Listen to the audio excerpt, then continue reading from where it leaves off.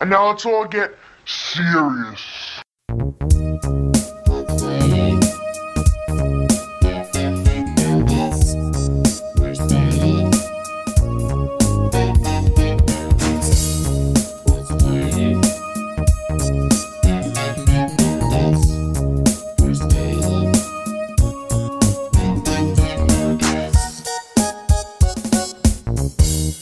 What's up there, Bogus listeners?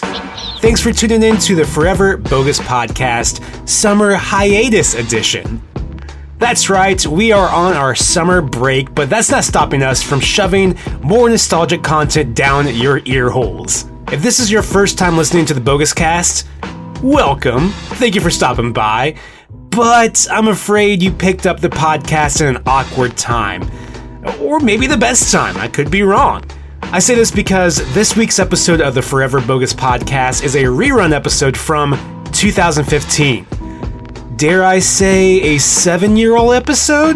I heard the other day from somebody that 2020 was 2 years ago. I guess when we get to the ass end of a year, people just automatically assume that it's the following year, the new year. Don't really like that, but I see what they're saying. Well, shit, I guess 2020 was 2 years ago. Anyway, I had to re-release this episode because it's one of my favorite early episodes of the Bogus Cast. Mostly because Eli from Magnetic Magic Rentals and I get down and dirty discussing one of the most underrated TV shows from the 90s, Erie, Indiana. Oh, hell yeah. We count down our favorite episodes from the original series, not that other dimension shit, and we provide some fun trivia, some interesting insights, while highlighting all the great moments with Marshall and Simon. Next week on the Bogus Cast, we're definitely going to be diving a little more into the Summer of Pilots, and I think you're really going to like this one. Okay, well, let's get into today's rerun episode of the Forever Bogus Podcast. Take me back to Erie, Indiana.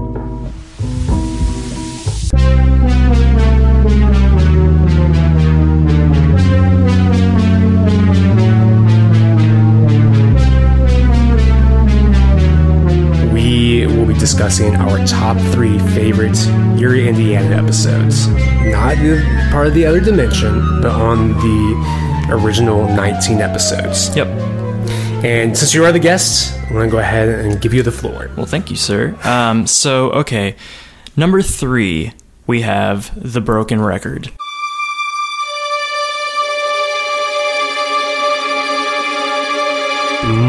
The last episode. The last episode of the series.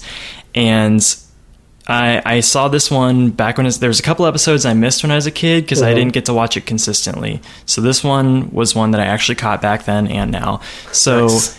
Back then, it seemed like I could kind of relate to it in a sense. I mean, like I said, I was kind of an outcast kid. Mm-hmm. It wasn't to an extent of like physical abuse, and I wasn't outrightly rebellious. Mm-hmm.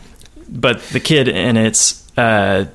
He found this record, this heavy metal record, mm-hmm. and put it on, and it kind of transformed him in a way. And I was still like getting into music at that time. And so this was, I wouldn't say it was like my introduction into heavier music, but it was definitely a segue into it. And I could help push it. Yeah, it helped push it. And I was just kind of like, oh, that's cool. Like I get that it's making him evil, but I kind of like that music. And yeah, it was like a nerdy kid, a guy that got kind of picked on and whatnot, and like he tried to want to be more badass in a way. Really, yeah. What was the band's name in that again? It just slipped my mind. It was Pitbull Surfers. Pitbull Surfers, like Butthole Surfers. I was thinking Butthole Surfers. Didn't know that at the time. Watched it again later on, and I was like, oh, that's probably where they picked that up. Oh, I'm sure. But I mean, so back then, it was kind of relatable to me, not on a very deep level, but now I just love how cheesy it is and just the straight up like Rock and Roll Nightmare Trick or Treat vibes. Oh yeah. And definitely it's got to be in my top 3. I love it. So it's what embodies my love of the mixture of metal and horror. So that's awesome. I think even like play the record backwards and it told him what to do and stuff, just like Trick or Treat. Yes. Which is odd. I wonder if they actually pulled from that for that movie. Like, I wonder if they're all fans of that, or the writers of the episode or whatever were fans of that movie. It's very possible. I mean, you see all the other things that they put into the show, and I would sure someone watched that at some point, one of the writers maybe. So oh yeah. That's great. I really didn't make that connection until now. Like, it's almost tongue in cheek in a way. Just like, you're totally ripping off Trick or Treat. Very much, yeah. But I love it. That's really cool. All right. Very good pick for number 3. What you got for number 3? My number 3 is an episode called Zombies and Pajamas.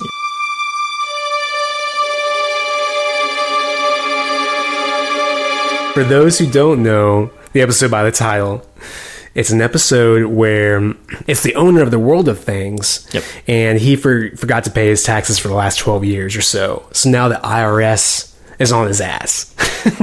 Oh, yes. And the owner of the World of Things is the original Gomez Addams. Really? Yes. I did not know that. Is that the actor or the guy's... John Astin. Yeah. He originally played Gomez Addams. Radford, that's it. Yep. Oh, yeah, no. Yeah. Damn. Oh, because he had the mustache. Yes. That's what threw me out. Yeah. That's correct. He didn't have like the little pencil hash and black hair, and he was a little bit older. So that's what threw me off. But the IRS is like after him because he hasn't paid his taxes. And so he's expecting an agent to come in very soon. So he's all worried about it. He's flustered about it. He's telling Marshall all about it. And even Marshall's like, oh man, what are we going to do without the World of Stuff? And so the day comes, a guy shows up, says he's with the IRS, and he gives him an ultimatum. He says, if you can sell all your stuff in 24 hours, then you don't have to worry about paying me. So Radford, without even looking at the contract or anything, signs it. And even Marshall tells him, like, hey, listen, you should probably read the fine print in that because you don't know what to expect. Because Marshall's a smart kid. Exactly. And he doesn't care. He's just like, deal. Like, I don't want to have to pay all these back taxes and whatnot and have to pay all these fees and possibly get arrested. So not only has he signed a contract to confirm that deal, he also confirms his deal for like working with the agent from the IRS. And what happens in result of that is that they have this huge subliminal. That's so hard to say. I don't know why. Subliminal. To make these subliminal commercials, and to pretty much has like this really repetitive song. And I can't get enough. That's what it was. Like, I can't get enough. I can't get... Yeah, it just kept on repeating. And for some reason, this commercial made everybody sleepy. And they all went to sleep. And they all went to bed, like, really early. And then Marshall gets woken up by hearing somebody singing that tune. Like, can't get enough.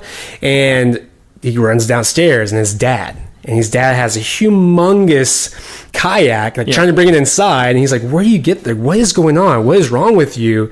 And he's noticing his other family members are doing the same thing. So he goes and investigates, of course. He gets Simon. He goes and investigates. And he ends up at the World of Stuff. And there's all these people who are just sleepwalking. They're zombies. And they're buying and signing this contract with this IRS agent for for a credit card, pretty much, almost. It's for credit, and they're not reading the fine line or anything like that. And to go on, Marshall and Simon like try to stay up, which is also kind of makes me feel like Nightmare on Elm Street in a way. Like they're like trying to fight it, right? And this is this ridiculous scene of them slapping each other to keep each other up, and I'm just like deadpan stare. Yes, and slap, like it's just ridiculous. But then they fall asleep. After they finally, they finally pass out, and they wake up in their World of Stuff. And now the gray-headed guy, who's the kid who has the gray hair, he is actually trying to help them this time because he was a part of the IRS agents team for like marketing team and commercial team and stuff. And that's the kid with the black overcoat that keeps showing. That's up, correct. Right? Yeah. Okay. So the gray-headed kid is helping them out this time, and they're trying to find a way to stop the IRS agent. He helps them, and they figure out a way to finally get back at him because they're taking over everybody. And so in result of that, the real IRS agent comes to audit them. And all of them are confused. They're like, what's going on? Mm-hmm. And like, how's this even happening? And the IRS agent's like, okay, well, I need to see all your receipts in the last, 12 years or whatever, because you haven't paid your taxes. And Radford was like, oh, well, actually, I don't have any of that. Like, I'm pretty much no longer the owner because I've sold all my stuff. Like, it's now this guy's stuff who was the bogus IRS agent. Name drop. And so what happens is that he realizes that he's been defeated, and he shrinks up, and there's smoke everywhere and stuff. Like, he's being sent back to hell. And what's really weird about that episode is that when all the zombies of the town that were created by this guy, his last deal for his contract was he gets to keep their soul. And that's what Marshall finds out in the fine print. It's pretty much you're signing your soul away. And so at the end of the episode, right before the end of the episode, that demon, pretty much what you find out, the first IRS agent, is sending all the townspeople to the mall. But on the bus that they're all getting onto, the little destination sign, it's the mall, and it flickers to the hell. Awesome. Yeah. So by the end of the episode, when he disappears and stuff, you realize he was a demon working for Satan. Yes. And he was trying to scam Radford. What's really funny is I work in advertising, and so I see the tongue-in-cheek direct hits in the nature of this, even back then. Oh, definitely. I mean, it's still true today. Advertising's always been the same way, but it's very true, and it's very funny. So I appreciate that. Absolutely. What's really cool, it kind of has a Scooby-Doo ending, but it's the tables turned. And the IRS agent who, you think is a real IRS agent to come in to audit them, takes off his mask, and it's Marshall Taylor. Yes. And so that was their entire plan, and it completely worked. And how badass is that? That is, yeah. Marshall? Wow. Just like on TV. Now let's move on to your number 2. All right, so my number 2, and I'm sure you remember this one because I know I do, man. The ATM with the Heart of Gold.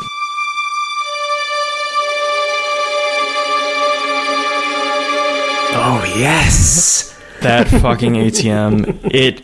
I wouldn't say it didn't scare me then, but it didn't scare me per se, but it stuck with me though. Yeah. It was just such a memorable thing for me, and because I loved looking into this technology takeover even then, especially in the 90s.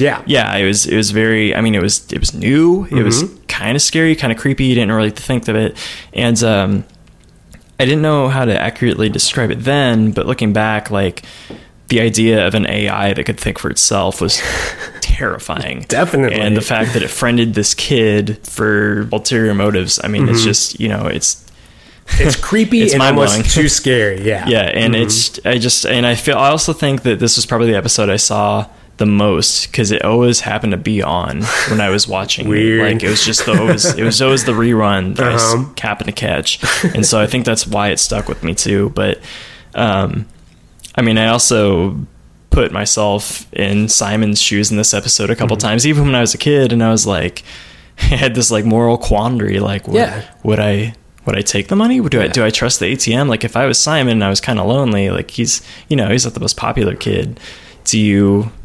What do you think? What do you think? What do you view? Because what would you do? I mean, I would probably now and then would ignore it and just kind of keep going, just it's an AI.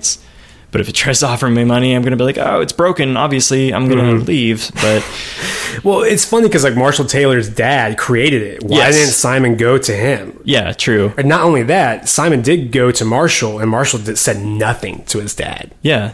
That's true. I never thought about that, but yeah, but looking in the perspective of Simon, he's that down on his luck kid that came from not the best home, and it's offered him this opportunity, so you didn't see. I would see that as evil and freak out, but he he took the chance and went with it, and obviously it had its downfall as we saw.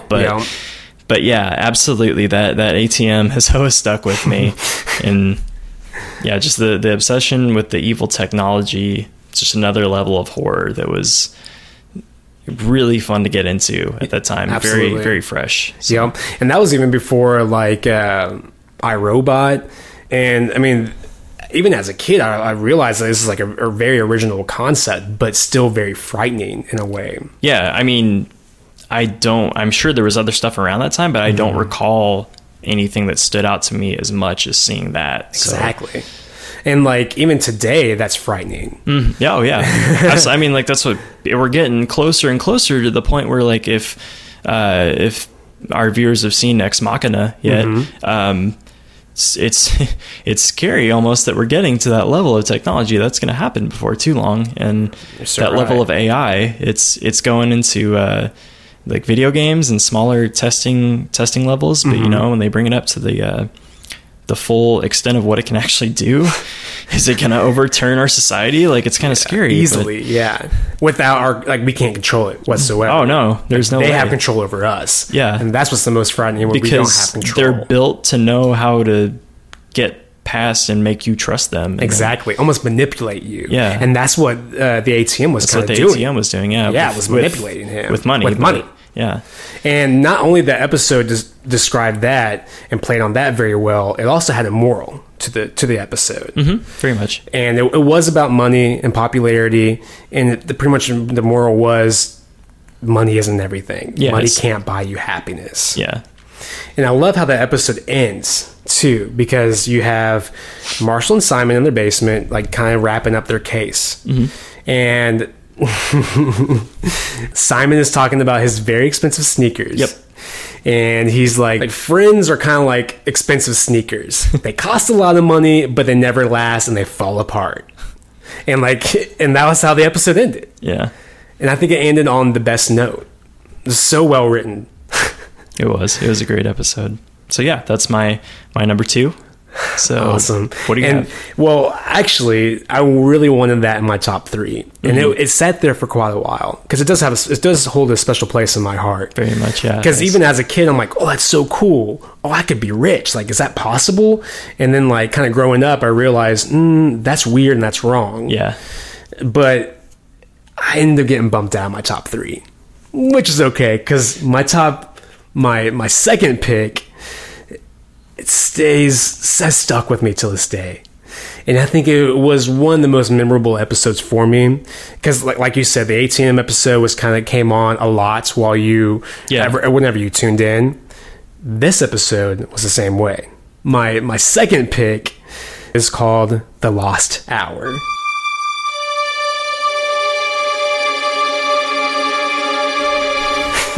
Yes. And oh man, and like if you can see me right now, I'm already cheesing just talking about this episode, because I get a chance to talk about this episode, because it is almost a mind fuck of an episode.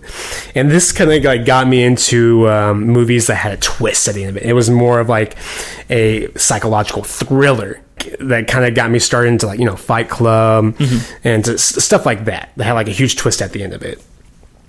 But anyway, to kind of go into detail about the episode, it's kind of like an episode of Pete and Pete in a way, because there's an episode of Pete and Pete called Time Tunnel. Okay, yeah. And in the episode of Pete and Pete, they're trying to relive an hour because it's daylight savings time, and so they're kind of trying to go back in time. Okay. Now in Erie, Indiana, in the Lost Hour, it's daylight savings time. However, they're trying to gain an hour. They're trying to get that lost hour that they deserved. Yeah. And so Marshall's not conforming. He's like, why? What's the point in this? Who cares? Who cares what time it is? And I think in Erie, Indiana, I think their time change was different than everybody else's. It was really odd for Erie, Indiana, of course. So it was different. So Marshall was pissed off about it. He's like, I'm not changing my clock. You know what? Whatever. And so before Marshall and Simon go to sleep, everyone changes their clock except for Marshall. They wake up the next morning. Simon's like, where's Marshall at? That's weird. And so he goes to breakfast, which Simon's always there to eat breakfast or eat dinner or hang out with the family. Which, yeah, you kind of get tipped off even as a kid. You're like, oh, that's weird, but Okay. yeah. All right. No, it's normal. And even the family are confused of where Marshall's at. And then it kind of goes black. And then you kind of get the same scene, except for it's Marshall waking up alone. He's like, wonder where Simon's at. I'll go, I guess, get breakfast. Yep. Goes downstairs, nobody's there. Maybe they're outside. He goes outside, and nobody's there. And he starts to realize it's kind of like a Twilight Zone episode. The entire town is just deserted. All the time in the world. Exactly. There's finally time. And so he's like, this is weird. Let me investigate this. So he starts roaming around the block, and then he catches up with these guys who are in black, and they're driving like this garbage truck. And he's like, hey guys, can you help me? Like, I'm so confused. Like, where is everybody? What time is it? Like, what's going on? Yep. And these guys like really don't say anything to him. And then they pretty much like try to capture him. And so he starts running away. And then out of nowhere, this milk truck just stops right in front of him. Now, at this point, I kind of want to take a step back because I forgot a part. At the beginning of the episode, you see a milk carton, and it has missing, like you used to see back in the day. Yep. And it had this chick on it, and she's been missing for like 3 or 4 months. Okay, flash forward. He's running away from those people in black, and the milk truck comes out of nowhere, like almost runs over him, and he like falls to the ground. And a result of that, he like gets confused, and this old guy like just jumps out of the van, and he has a milkman suit on and like long white hair. Like it looks like he's probably like in his late 70s or something. Yeah. He's getting up there, and he it's almost kind of like a Doc Brown moment. He's like, Marshall, you need to come with me. Like jump in my milk truck. We need to get out of here if you want to live. And so he does so, of course. I will probably do the same thing. I don't know. The people in black are running after me. Of course, you got 2 options. Like, okay, what are you gonna do? I don't know. Whatever. I guess I'll go with this crazy guy. Yeah. So pretty much the guy gets him away from the people, and Marshall's like questioning everything. He's like, what is going on? Like, I don't understand. This is a different paradox. Like, am I in a different dimension? Yeah. Like, what is up with this? And he like pretty much gives him like some bullshit excuse, like kind of like brushes it off, like, you have stepped into the lost hour. Like, you wish to have that hour, didn't you? And Marshall's like, you're right, I did wish for that. And Marshall's like kind of realizes this as like an opportunity to kind of do whatever the hell he wants to do, which as a kid, that's what I wanted to do. I wanted to stop time and do whatever the fuck I wanted to do. And I mean, I'm gonna build on that too, because, and I'm not really sure where along the line that this idea of a tradition for me came from, and I never made it very public, but I always do it in my own head. And so, like, when we're gonna go back an hour, I'm like, from this last hour, like, nothing's gonna matter. Yeah. Like, so I just do whatever I want, and then I gain it back. So, like, if I'm working really hard, I will stop and just be completely lazy and do whatever I want, for a good hour. then it's right back. I'm There right you back go. to it. And I do remember seeing that episode when I was a kid. I remember Clock Stoppers coming out. Yeah, it's somewhere along the lines of that. So absolutely. I follow in that tradition. Yes. And like I said, as a kid, like, we wanted that. Yes, we wanted a stopwatch or a wristwatch, like a stop time. Yes. Like, we wanted to relive an hour or gain an hour that we lost or whatever. Preferably not with black, shadowy garbage men. No. So going back to that, those garbage men were still pretty much going after him. And somehow Marshall gets away, and even gets away from the milkman. He ends up in this place, like, alone, and he realizes that the garbage man's coming close. And then out of nowhere, this chick comes and, like, saves him almost. Like, it's like, come follow me. And, like, he does it. And as a kid, definitely had a crush on this chick. I had a crush on a lot of like TV like girls that were my age. Oh man, we could have a whole episode on that. Shit, Yeah, that's a good idea for an episode because we can definitely fill like 3 hours full of for like sure. my crushes. I had a lot. Yes, absolutely. So they get away and they almost get caught again. However, the milkman saves them once again. Doc Brown to the rescue. Doc Brown to the rescue. And so he gives them even more detail of what's going on. And to find out, the chick that saved Marshall's life is the same chick that's on the side of the milk carton that's been missing for a while. Mm-hmm. And so he's starting to make these connections. And then the milkman finally gives him a way to get back. And it was pretty much to have somebody who was in the present set their clock. Like set the clock of the person who's in a different time paradox. And then he will somehow be zapped back into present time. And so he looks through the back of the milk truck. Mm-hmm.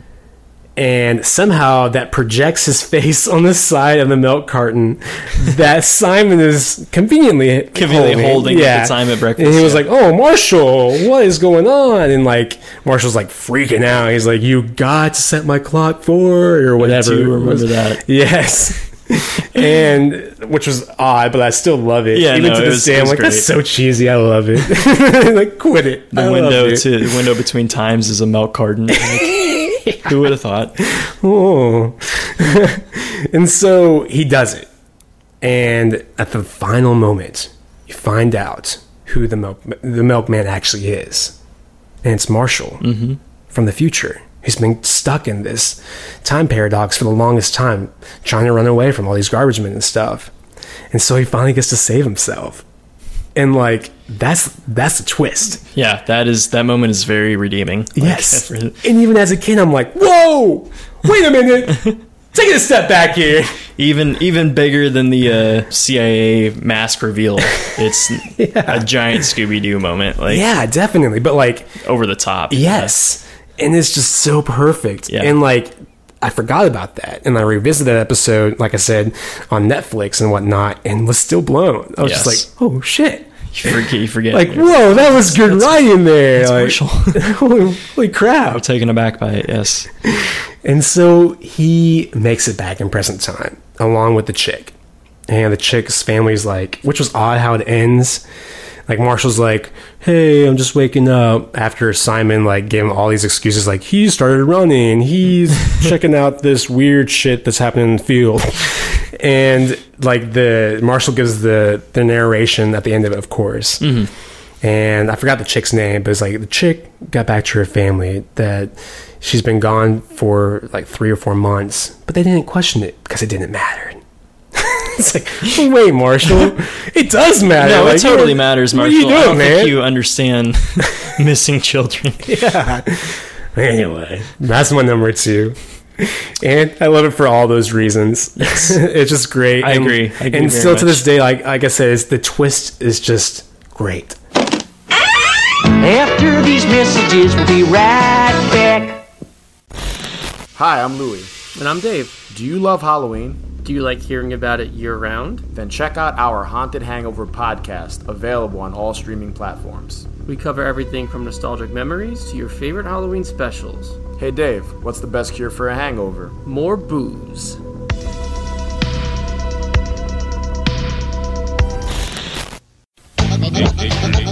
And now, back to the show. All right, let's bring it down here. Number 1. Mm-hmm. I feel like you might already know what it's going to be, but America's Scariest Home Video. Yes.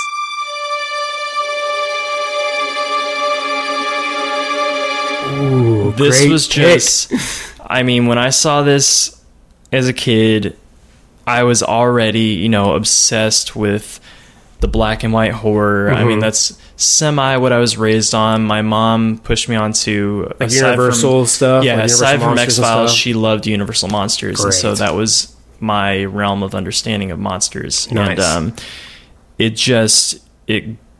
it grew me a lot from that episode. I fell in love with it because my love for the monsters already, and it just spotlighted a whole genre in an episode. Oh, yeah. It was crazy. In 23 minutes, you get so much references and stuff from that genre. And it wasn't outrageous. even multiple. I mean, yeah, they did do some channel surfing, but it was, I mean, mainly The Mummy. But it was just the fact that, I mean, I picked up on the references then because of who I was and what I was into, and I was completely obsessed with the idea of things breaking into other dimensions, breaking through walls, like and it was like a bunch of things I loved packed into one. It was the black and white horror. It was physically breaking through media sets such as TV, crossing dimensions, just an homage to everything that I was like obsessed with. There was also like filming in there. Yeah, like, it had everything for me. Definitely, it hit all corners more than any other episode for me, and I absolutely loved it. And I agree with you. I absolutely love that episode too, and it's on another level as well because it's a Halloween episode. That too, yes, because it was the late night marathon that he gets sucked into, and the fact that I also, even then and still now, just I hated that kid. And Simon's brother? Yeah. And I hated him, but that never makes me dislike something for hating the kid. If the child actor can make me hate them, I'm like, that's either really good writing or that's good acting. Yeah. And so I was super annoyed and I hated that kid. But so it hit multiple emotions for me too, really. And I think that episode in particular is an homage to, of course, Universal monsters, but also for 80s, almost slasher in a way. Oh yeah, because the mummy gets zapped out of the television as Simon's brother gets stuck in the television in the Mummy Universal Monsters world and causing like havoc. He's just breaking the set down and running to the chick that's been screaming from the mummy forever. It was awesome and it was comical at the same time. Exactly. That's what I'm trying to get to. Yeah. Is that the episode was so cheesy. Like the dialogue was cheesy, the action almost like slapstick in a way. Oh yeah, and it was very intended. Yes, absolutely. And the part where like the mummy, okay, so the sister is kind of like overlooking Simon and Marshall as they babysit the Simon's brother.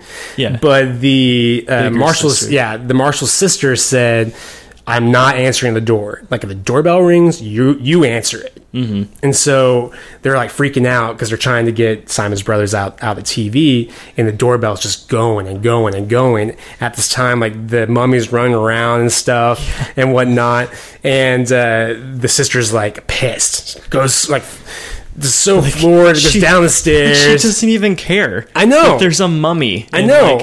And like she takes the mummy, who is like a grown ass man, and like this crazy wrapped mummy, he's probably decaying. Yes, and she's like, "Oh, it's a trick or treater. Yeah. What? That's weird that you're in my house, but here's candy and leave." And that whole part was hilarious, especially like the mummy was like, okay, and, like she's leaves. So oblivious, and he's just like, all right, yeah. All right, I guess, sure. I've been asleep for thousands of years. I guess I can. And like before that, he was like kind of stalking her or whatever, like kind of like a slasher flick in a way. But just that moment, I'm just like, it's so over the top, it's so cheesy, and it was on purpose. It was intended. Oh, very much, yeah. So good. All right, now for my number one pick, and this was hard. In the last couple weeks, since I told you I wanted to do this episode about Erie, Indiana, I revisited every single episode. And I really do fall in love with every single episode because it's so well written, so well acted. There's so many great references I'm still picking up on to this day. And so it just became almost a headache to figure out exactly what my number one pick will be. And I would like to have an honorable mentions because there are some that I wish I could have put in this episode. Like the whole season? Yeah, absolutely. And I will say my honorable mention for number one because I think that it definitely deserves some sort of slot in here. and that is the pilot episode, and that is Foreverwhere. Foreverwhere, yes. And it's, even to this day, it's still like creeps me out. It doesn't freak me out, it just like really kind of gets under my skin in a way. I'm just like, that's so weird. Talking on touching on stuff very, Stepford Wives. Yes. Very hitting on that. Yeah, definitely. And like just the desperation of the mother of those two twins to keep them young, and like what she would do to be able to make that happen just really creeped me out as a kid, and creeps me out even more now because I'm like, so like it makes you question your mom. Yeah. What? like okay, hon, I'm going to a Tupperware meeting. Yeah. No. But that's not my number one pick. But as an honorable mention, because I really wanted to be my number one, and it remained my number one for the longest time until I rewatched this episode multiple times. And this episode is called Reality Takes a Holiday.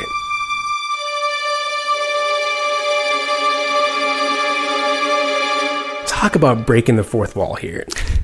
To the fullest extent of anybody ever doing it. Like, and I honestly wanted to do a retrospect on this episode, like a live review retrospect and our thoughts on this episode for the podcast, but unfortunately we don't have time for that. But it definitely deserves something like that. Yes. Like I wish there was some sort of commentary to it, because this episode is just everywhere. It crosses genres. Like I said, it breaks the fourth wall. It makes you question reality with an eerie. It makes you question reality in your own world. It's just outrageous. yes. And like as a kid, I did not understand it. It was hard to grasp. It was super confusing. Yes. I remember. It wasn't until later when I revisited it that I actually began to understand it, and started like actually picking things that started to happen in the beginning of the episode that affected the rest of the episode. I'm like, I didn't even see that. I didn't realize that. That's odd. To kind of give you some detail about this episode, Marshall is hanging out with the family at the dinner table like they usually do, and Simon's there, of course. And they're all talking about, ooh, we're going to have a paid expense trip to go see a movie, and it's going to be a horror movie. And Marshall, of course, you love horror movies, you love all this stuff. Oh, yeah. Like, aren't you excited about it? And he was like, well, like, nah, I'm good. I really don't want to go see this. And everybody's baffled. Like, but this is your favorite, and it's like all paid for. Like, don't you want to go with the family and hang out? And I think even his like narration was like, it's kind of embarrassing to see you out in like a family outing. Yeah. And like I definitely felt that as a kid sometimes too. Oh, yeah. I'm like, man, my family. Yeah, like see friends, you're like, yeah, damn it, don't talk to me. So Marshall's like, I got some investigating to do, Simon. And Simon's like, well, I guess I can stay here and investigate. And Marshall's like, well, if you really want to go, you can go. And Simon's like, duh. Yeah, of course I'll go. It's like, it's all paid for. I'm coming from a poor family. Of course I want to go see this radical ass movie that was like rated by those twins, like 2 fingers up. And the joke was like, which fingers? Anyway, 90s comedy for you. And so they leave, and the episode begins. He's waving goodbye to him. They're driving away. Like, he's like almost out in the street at this point. He turns back around, and he notices a black crow on top of his mailbox. So Marshall walks towards the crow and the mailbox. As he approaches closer, the crow flies away, opens up the mailbox, pulls out a paper that's been stapled, has many pages, of course, and he reads it. It says Erie, Indiana, episode Reality Takes a Holiday. So, of course, it's Marshall Taylor. He opens it up. He's curious. And he starts reading it. And it's the exact dialogue that he just had with his parents at the table. Like, word from word. So at this point, he's like, this is very odd. Yeah. Kind of remembers his dad saying, like, Marshall, like, you're getting to the point where you're investigating so many things, you're not going to understand what's real from reality, and like what's fake from reality. And that kind of soaks into him at that point. He's like, this something's not right. Like, this is so odd.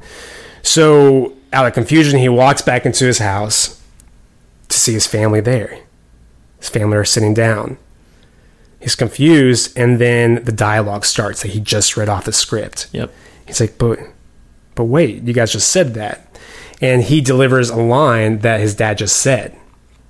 And his dad freaks out. He's like, I just said that. Cut! And like you see like the camera pan out, and it's just all a set together. Yeah, it just all goes fucking crazy at this point, I feel like, because then the camera pans out, and then you see the set, and you see the director come on, and Simon walks over and gets pampered. Yeah. And it's so wild. And even at this point, you're confused with Marshall. You're like, what's going on right now? And so you see all the actors get up from the table who's playing his family, and the director's like talking to Marshall, like saying like, you can't do this, like what are you doing, you're ruining the show. And he like just throws like pretty much a towel, and he's like, all right, everybody take a lunch. And so everybody gets up and like leaves the table. At this point, Marshall's like still trying to figure out what's going on. And he sees this guy, which still makes me crack up today, laugh out loud today. He sees this older guy carrying, the usual jacket that he wears. Yeah. And he's like, hey, that's my jacket. And the guy like gives him like a weird like look and like rolls his eyes. And he straight up like just takes it off his shoulder. And he was like, well, I'm holding it on. Yeah, he's like, I'm holding it for you so it won't get dirty for the next scene. And he was like still confused and just walks away from him. Yeah. So as a kid, I'm like, well, I guess I'll just enjoy the ride. I don't know what the fuck's going on. Yeah, it was very confusing.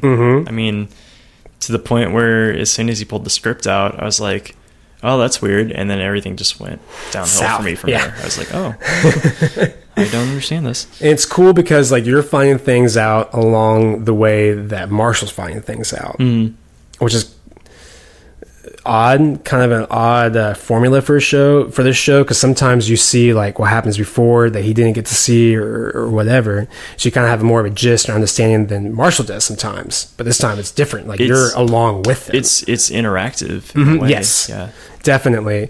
And even like it makes you interactive in a way because you're also guessing, you're trying to figure out, why is this happening? Like, is this reality, or is this like something that Marshall is just like somehow came up with, like he fell into, like a weird state that he fell into? It's odd. And so you're there the entire time that Marshall's figuring all this out. And so he pretty much tracks down the director, which I'm not for sure, but maybe actually played by the actual director of the show, or the producer of the show, or the creator of the show. Could be. I'm not for sure. I tried to look up the trivia and research that, but I didn't find anything. Oh, yeah. But I'm curious. I'm very curious if it was. I mean, I wouldn't be too surprised if it was. That'd be awesome. And so, like, along the way, if he's trying to find the director, he interacts with, like, his older sister. His older sister's acting like a complete different person. He's, like, trying to talk to his mom. He's calling her mom. And even, like, the actress is like, why does this kid keep calling me mom? Like, she's, like, smoking a cigarette, like, acting, like, completely out of character. And then he's like, well, the only person I can rely on at this point is Simon. And even at this point, like you said it before, even Simon's, like, getting pampered. He has, like, this huge, like, FUBU, like, coat on that's like multicolored, and he's like on a cell phone talking to his like producer or something, or agent, because it's straight up in line with his character to do that. Like, yeah. And I love it even more for that reason. Yeah. I mean, you saw what happened with the shoes and stuff when all the money went to his head. So. Oh, yeah, exactly. And so he finally tracks down the director. And at this point, things get even darker and weirder because you're starting to slowly figure things out. And he was like, Marshall's like talking to the director, and he's like, what is the script? Like, what is going on here? And the director takes that as a way as like, oh, you're trying to rewrite the script or something? Like, you're trying to put your own twist on it? Yeah. And Marshall's like, no, like, I don't know what's going on right now. And then the gray-headed kid comes in and starts like trying to make changes, and pretty much puts words into Marshall's mouth. Yeah. And makes the director write in a death scene for him. Which is so crazy. And after that, you slowly figure out that this is probably reality. and you're figuring out things about the show that you had never known about, like stuff that's like props or sets and stuff like that. And I didn't realize that as a kid. Like now I'm like, oh, that's from that episode. Yeah, like, that's cool. mean, it's a very, very behind the scenes look. Yeah, and I love that because like you really don't get that with a lot of shows, like Saturday morning shows like that. They never went that much depth and detail. Which is really funny because with all these references they threw to in other episodes, now they're referencing themselves. Yeah. So they just broke the fourth wall like 3 times. Yeah, they broke seriously. it the first time with the set, the second time where you're following Marshall, you're in the episode now, the third time referencing themselves to other.